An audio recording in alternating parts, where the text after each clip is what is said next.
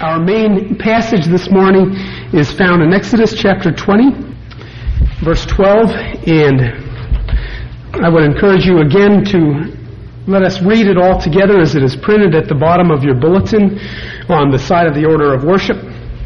Exodus 20, verse 12. Let us read this aloud.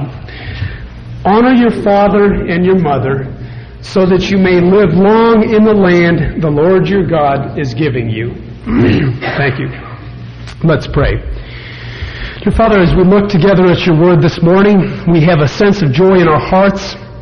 We ask you to increase that joy because we are coming together to look at your word, which is capable of making us the people that we currently are not.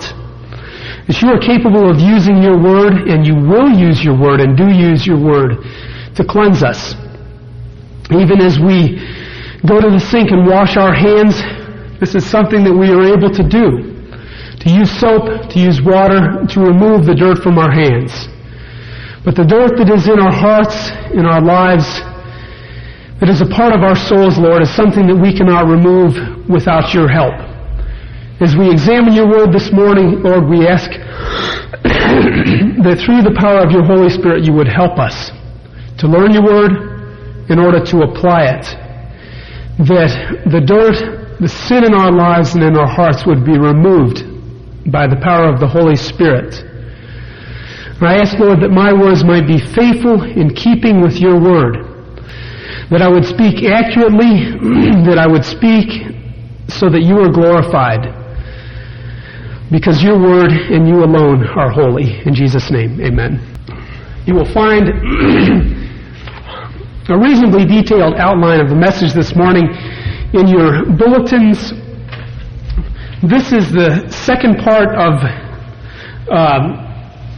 the series, the mini-series within the bigger series within the bigger series, which is we are looking at the Ten Commandments.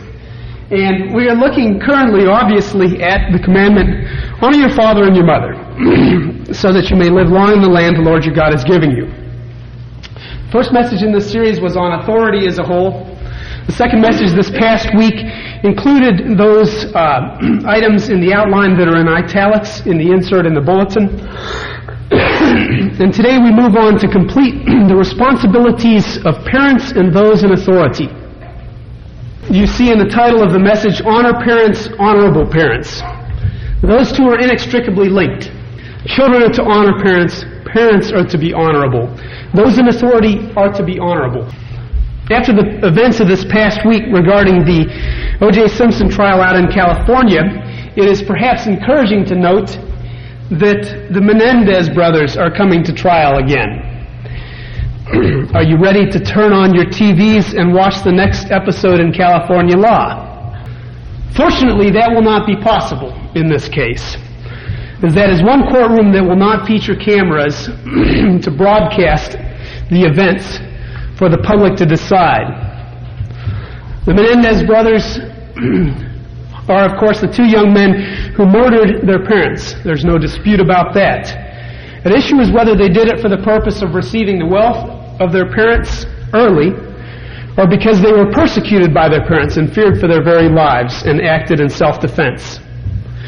This, of course, is the second trial for both men, because the first trials ended in hung juries in which those on the jury panel were unable to agree about a verdict. And today I'm not offering comfortable words. Those are uncomfortable words, but disturbing words, because we live in disturbing times.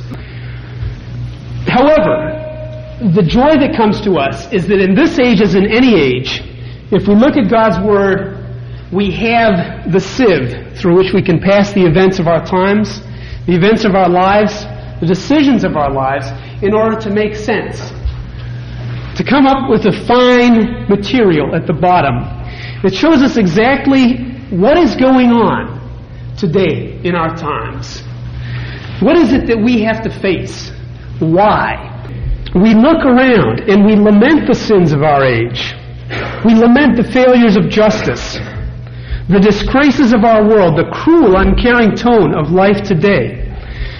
Yet we find again that in Scripture God has described the world of today. And he not only describes the world of today, because it is just exactly like the world of yesterday, but he also explains how it has come to be such a place as it is. Look with me, if you would, and if you have a Bible, at Isaiah 3. I'm going to be reading Isaiah 3, 1 through 15. I'd encourage you to turn and read along as I read aloud. Isaiah 3, 1 through 15. This is a description of a world, in many ways, just like ours. Isaiah 3. See now, the Lord Almighty is about to take from Jerusalem and Judah both supply and support. All supplies of food, all supplies of water. The hero and warrior, the judge and prophet, the soothsayer and elder, the captain of 50 and man of rank, the counselor, skilled craftsman, and clever enchanter. I will make boys their officials, mere children will govern them. People will oppress each other, man against man, neighbor against neighbor. The young will rise up against the old, the base against the honorable.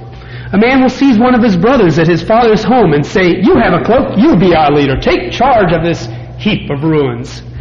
But in that day he will cry out, "I have no remedy, I have no food or clothing in my house. Do not make me the leader of the people." Verse 8, Jerusalem staggers, Judah is falling. Their words and deeds are against the Lord, defying his glorious presence. The look on their faces testifies against them. They parade their sin like Sodom. They do not hide it. Woe to them, they have brought disaster upon themselves.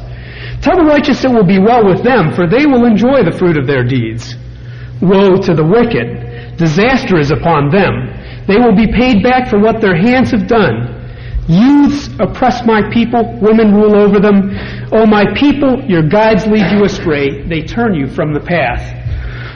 Verse 13, the Lord takes his place in court, he rises to judge the people. The Lord enters into judgment against the elders and leaders of his people. It is you who have ruined my vineyard. The plunder from the poor is in your houses. What do you mean by crushing my people and grinding the faces of the poor, declares the Lord Almighty. This is a powerful and damning passage, which speaks again of much of what is currently at work in our culture, just as it came to pass in the culture of Judah and Jerusalem. Why were Judah and Jerusalem turned on their head? Why did that nation come to ruin? Why were its leaders suffering? Look with me again at verses 8 and following to see the reasons. Jerusalem staggers, Judah is falling. Their words and deeds are against the Lord, defying his glorious presence. The look on their faces testifies against them. They parade their sin like Sodom. They do not hide it. Woe to them. They have brought disaster upon themselves. Verse 13. The Lord takes his place in court. He rises to judge the people. The Lord enters into judgment against the elders and leaders of his people.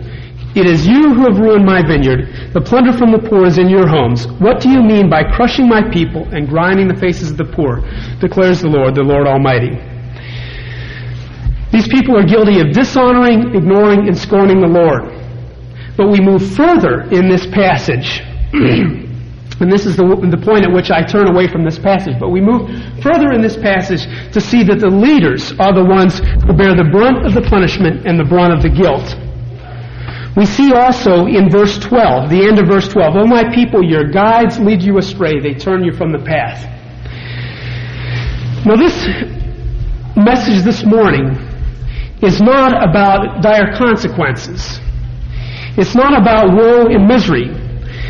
But it is about this message, that leaders have a responsibility, whether they be parents, bosses, presidents, supervisors, grandparents, aunts and uncles, pastors, elders, teachers in schools, administrators, regardless of your position. If you are in authority, you bear and I bear a grave responsibility. And the honor that we desire from those under our authority to show us will in great measure be determined by our honor, whether or not we are honorable people. That is why we have looked at the flip side of this coin in looking at this passage, which is specifically directed at children and those under authority. Because we in authority have the responsibility to behave in honorable ways in order to make it easier for those under our authority to honor us. Now, it's one of those points at which you deliver one message to those in authority and another message to those under authority. Neither one is gotten off the hook by the failure of the other one. But today we are looking at those in authority. So we saw this past week that children learn how to honor their parents from their parents. Not only by the attitudes and actions of their parents, but also by the expectations that their parents have of them. And then we move to look at the environments that parents create. In other words, how can parents or those in authority, I'm broadening this, it should be broader than just parents, to include those in authority.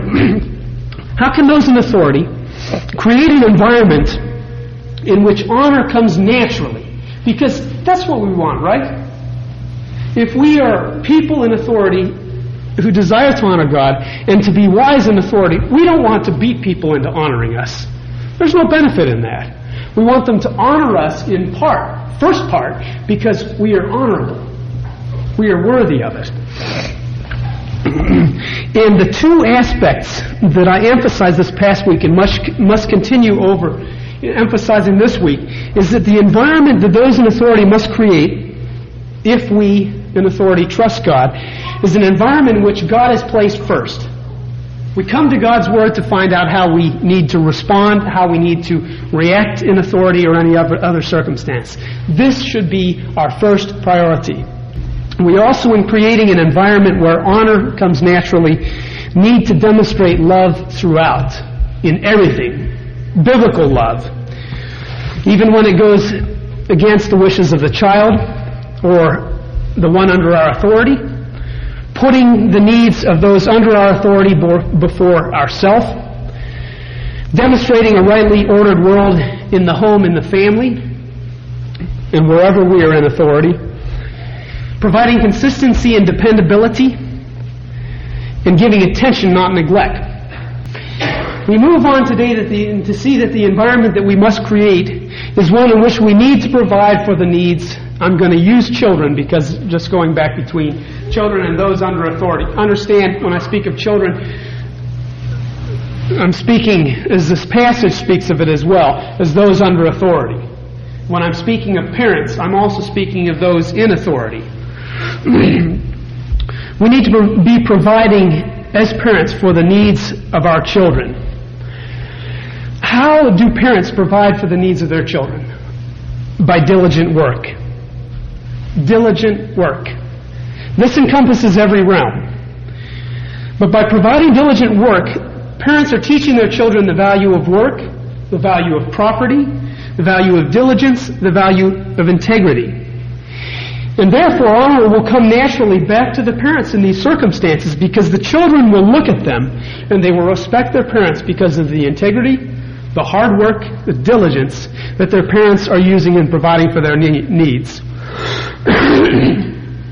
Imagine the future of the son of Aldrich Ames, who was convicted of spying against the U.S. and will be unlikely ever to see the outside of a prison again in his lifetime. His son, a young boy, will spend the next number of years, 2 to 5, without either parent, as his mother is in prison as well on some of similar charges. When his mother gets out, he will never enjoy the privilege of his father's company in everyday life because his father will live out his life behind bars. Because he committed a crime against our country, a crime performed in the course of his work. Not only that, think of the prospect of life with regard to this son of this man. Due to this crime, the boy will know that because of the character of his father, it would be an uncertain privilege at best were he to have his father in everyday life with him because of the dishonesty and the lack of integrity of that father. This demonstrates to us the crucial nature of our providing for the needs of our children by our diligence, our integrity, our honesty. If we provide those things, we provide an environment where honor comes much more naturally. We need to provide for the emotional needs of our children by making the provisions that love requires, by giving loving affection, by giving praise, by giving all that provides a sense of worth to that particular child, given his own particular situation, his or her own particular situation, strengths, weaknesses, abilities, disabilities. Whatever that child's capabilities are, we need to provide a sense of worth to him or to her. This is providing for emotional well-being. We may be dealing with children who have brilliant abilities, brilliant intellect, perfect physique. We may be dealing with children who have much less than brilliant intellect and abilities. And indeed, as well, physical disabilities. Needs to be our concern as parents. It needs to be our concern as those in authority to provide for a sense of well-being and worth on the part of those under us. Many parents have neglected the education of their children in the joys of persistent and diligent work. It's interesting because we are a culture in which it is said that childhood has been taken away from children. We hear that, don't we? This is something that people are saying. Childhood has been taken away from children. Why? Because of the horrors that they are exposed to in our world today. Because of the crime, such as the gangland warfare which resulted in the death of a child of 3 several weeks ago. The drug use and abuse, sexual immorality, and perversions which are reaching ever younger audiences on the street and via the computer and elsewhere. The breakup of their lives due to the selfishness and uncontrolled living of their parents. Yet at the same time, we are also perpetuating childhood in our culture. When was the last time you heard of a child currently under the age of 40 who raised her brother and herself because her parents died? Someone in her early teens who raised her brother and herself by going to work. Yet that's exactly what happened to my mother's mother, my grandmother. Her parents died in her mid-teens. She went to work in order to raise her brother, and she did so quite capably. And yet we say, in our world, childhood has been taken away from children. I'm not saying that this should happen in our day and age. The teenagers should be responsible to go to work to provide for their younger siblings. Only that in regard to those things that build self-worth and esteem, diligent hard work, faithfulness in caring for siblings, adults today many times do not believe and do not practice that children should have any responsibilities in these areas. The word chores has gone out of vogue and become disused. So has the idea it expresses. The children have an important part to play in the upkeep of the family economy, in the upkeep of the home, and therefore a distinguished and worthwhile place in the family, valued by parents, siblings, friends, neighbors, guests alike. And so in many respects in our culture today, the emotional feeling of worth has been stripped away from children growing up today. The occasions for praise and natural thanks by the family to their children for their contributions to the functioning of the family have been diminished until they are getting fewer and fewer and less worthwhile. As a result, children receive praise when they receive it. They frequently perceive it as meaningless because it is based upon little things, or they receive no praise at all because they are not allowed to or do not or whatever contribute. The same situation can destroy businesses and community relationships with dry rot from within. When those under the direction and authority of others fail to provide them with worthwhile work and meaningful responsibility, along with well-earned praise and the dignity of fair critique and valid criticism when the performance has not been up to what has been asked for and expected. And what happens in these circumstances? It is no wonder that people chafe and grow to disrespect their authorities. There must be a fine line, however, walked here between providing for the emotional needs of those under our authority and bludgeoning them into line in such a way that they are cowed or forced into rebellion. We not only need to provide for the emotional needs of our children, we also must provide for the physical needs. I don't believe that this area needs much further explanation. But we all know too well that this also is an area where the most callous for disregard for children is occurring today among adults. What is the poorest class of people in our nation today? Children. As a whole, children. Parents and others in authority we cannot be content to see that our own physical needs are met first and our children's after us. In some circumstances, this is appropriate if the needs require it. But those who provide rich foods and clothes for themselves while their children are unkempt, or satisfy their thirst for alcohol or drugs while they beg milk money for their children, and I use that example because on a regular basis people who are unknown to me from the community come to the church asking for money, for instance, for milk for their children, and I observe cigarette packs in both. It's an ironic sort of thing. You don't have money for milk for your child, but you've got cigarette packs in both your sleeves. It doesn't make sense. Honor does not flourish in these circumstances. Think of the life portrayed by Charles Dickens in the books that he wrote about London and about England as a whole. He wrote in such a way to describe the horrors of life for the children of his time. Why was life so horrible for the children of his time? In many parts, because the gin house was the reality of life for many adults and parents in that day and age. And when they got their pay, they'd go straight to the gin house and swill it down in order to deaden their dealing with the misery of their own lives. And as a result, the children were urchins out in the street who nobody cared for. Physical needs were not provided for, nor were any other needs. This lack of providing for physical needs is not just demonstrated in homes and families, but it is also reflected if you think of the French Revolution, largely caused by the perception of the common people that the aristocracy had nothing but callous disregard for the necessities of their survival, of the common people's survival. Tradition has it that when informed of the starvation of her people because they had no bread, Queen Marie Antoinette is said to have remarked, "Let them eat cake!" Which is hilarious until you think about it from the standpoint of the people under her care.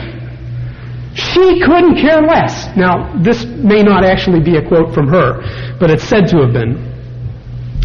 Those under us, particularly our children, should receive our first attention to their needs.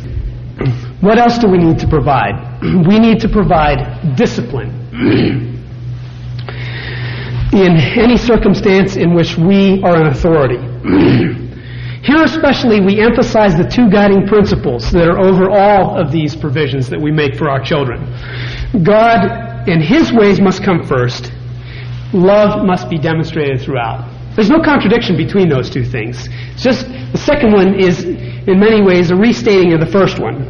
Not quite so clearly, because the second one does not mention God. Love is to be demonstrated throughout. But if God and His ways come first, then love will be demonstrated throughout. And here too we look back to that example that we looked at this past week, which is that this is an area where we see the importance of doing what is right for the child, not what he or she wants. Few people want to be disciplined. None of us do.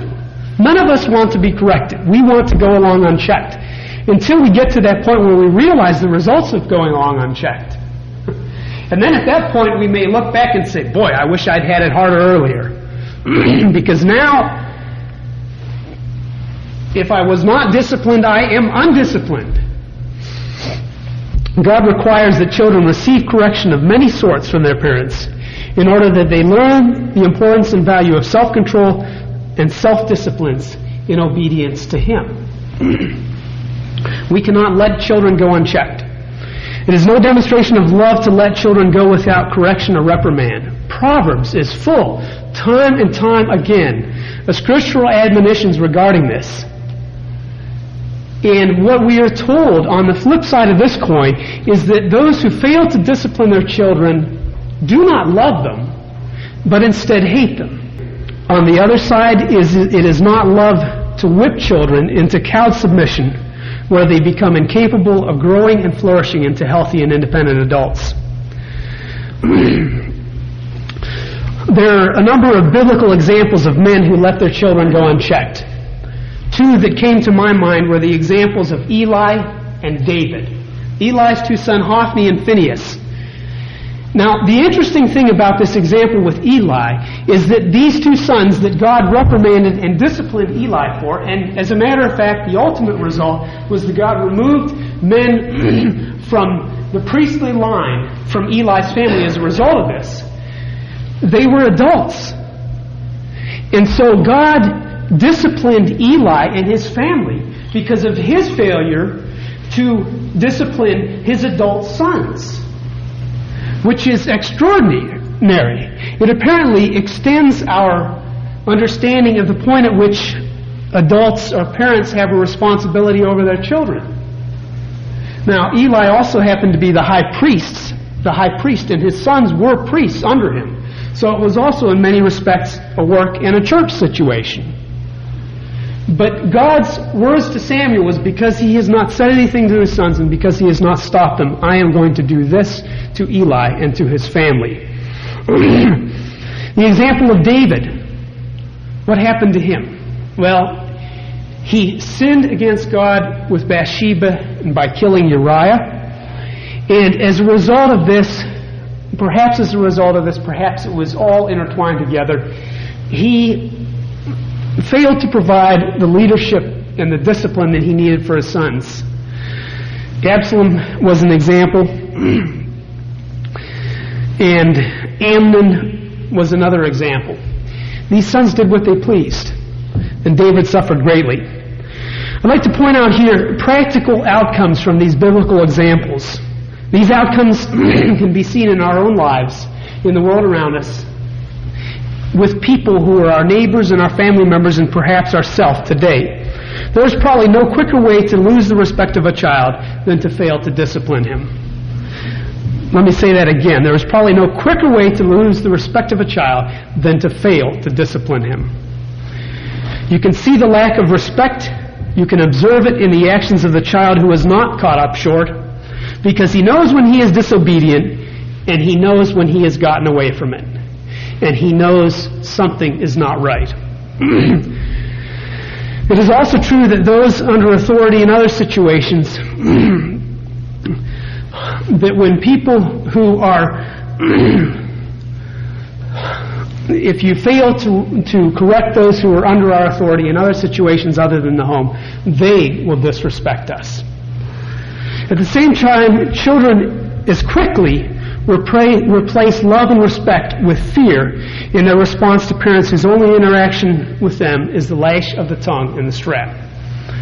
These children quickly learn that their only means of survival is to stay out of the way of their parents. So we need to have balance in this, but we must provide discipline. We must also provide compassion, understanding, and respect. We need to refuse to take out personal frustrations on the children. This is something that when you have children in your home or those under your authority, you realize so easily at that point something you did not realize before, except for perhaps on the receiving end. It's so easy to do. It is so easy to have a frustrating day and go home. I can tell you how it goes. Go home. People in nursery are really going to wonder what I'm saying at this point. Everything is grouch, gripe, complain, frustration. You didn't do that, shape up, line up. And it's all because of my frustrations. We need to refuse to take out our personal frustrations on our children. We need to refuse to goad. In other words, get along there. Get along there. Get along there. In a way that is not prodding them towards doing the right thing, but is just a nagging sort of thing. Ephesians 6:4 says, "Fathers, do not exasperate your children. Instead, bring them up in the training and instruction of the Lord." We need to refuse to demean our children and those under our authority. When we were at Cape May, I saw an example of this from the negative standpoint. We went into a store, and this is not something that I observe a whole lot in work situations, but we went into a store, and there was a man who was standing there and not really working much, and we were waiting on to be helped, and there was another young fellow over there obviously doing something. And the boss, the supervisor, turned around and said, "Hey, so-and-so, can't you see that there's people waiting to be helped? Get over here." It's like, hold it. If you think I need to be helped, I didn't say this to him, but I felt like it. Don't demean this man, this younger fellow, who is doing a good job. When we need to refuse to demean by making fun of children. There are many ways that we can do this. Making fun of them, mocking them, or in other ways demonstrating lack of concern for them, lack of respect for them. And we need to allow them to mature. Many parents have to be so tied up in the lives of their children that they never let them grow up. This is not providing for the needs of children. This is not providing compassion, understanding, and respect. Children need to mature, need to be given responsibility, need to be allowed to flourish into adults. We cannot hold them back. Now we look finally at the attitude that parents foster. This is where we see the importance of example. What is the attitude of parents towards authority, towards those in authority, to their own parents in honoring others? Example goes farther than words. If you want those under your authority, to honor your authority, then you honor authority. They will see that by your example. And further, the attitude parents foster is given by what they expect of their children. The attitude that they teach and demand of their children towards others. We as parents need to teach children to put others first. We also need to teach children to respect us as their parents. We need to teach them to respect others in authority. We need to teach this to them verbally. As in, you do not say that to your mother. You must say thus and such when you are given a command. Yes. You do not say, I'll do it later. That is not respect for authorities. Paul commanded Timothy to refuse to let others disrespect him in 1 Timothy 4:12. Do not let anyone look down on you because you are young, but set an example for the believers in speech, in life, in love, in faith, and in purity. We see another example of this in Esther 1:18, when the queen refused to obey the commands of the king. And the counselors got together and they said, this very day the Persian and Median women of the nobility who have heard about the queen's conduct will respond to all the king's nobles in the same way. There will be no end of disrespect and discord. You and I cannot ignore disrespect and disobedience because it leads to more of the same. And if you happen to be working together as a couple in raising children, then I would encourage you to work together as a team in which fathers teach the children to respect the mothers and vice versa. In closing, I want to speak a word about authority in general. We have a situation today in our world in which there does not seem to be a lot of loyalty or longevity. People don't remain in the same situation for long. People have no compunction of getting up and going to another job, another place of employment. People have no compunction, those who are in authority have no compunction of when things get bad, letting those under their authority go someplace else. Oftentimes the reasons are not economy or business fluctuations, because we have gotten to a place in our world in which those in authority do not realize they have a responsibility of care and compassion to provide for the needs of those under them. Authority, whether it is that of a parent over a child, that of a husband in a home, that of a pastor, elder, or teacher in the church, that of a teacher with students, or administrator in an educational setting, that of a foreman, supervisor, boss, or president of a company, or on a board. Authority as God designed it is not perks and privileges. It is, can you guess what I'm going to say? It is responsibility. It is not perks and privileges, it's responsibility. Christ is our authority. So what did he do? He gave up his glory. He gave up his position. He came here and lived on this earth. He gave up his life. He did not demand, he gave. That is God's way for all those in authority. Our responsibility in authority is responsibility. It's not to take the best and leave the rest. Let's pray. Dear Father, we pray that you would teach us what it means to be those in authority, that we might be godly in authority, that we might be your people to bring blessing to those under us. In Jesus' name, amen.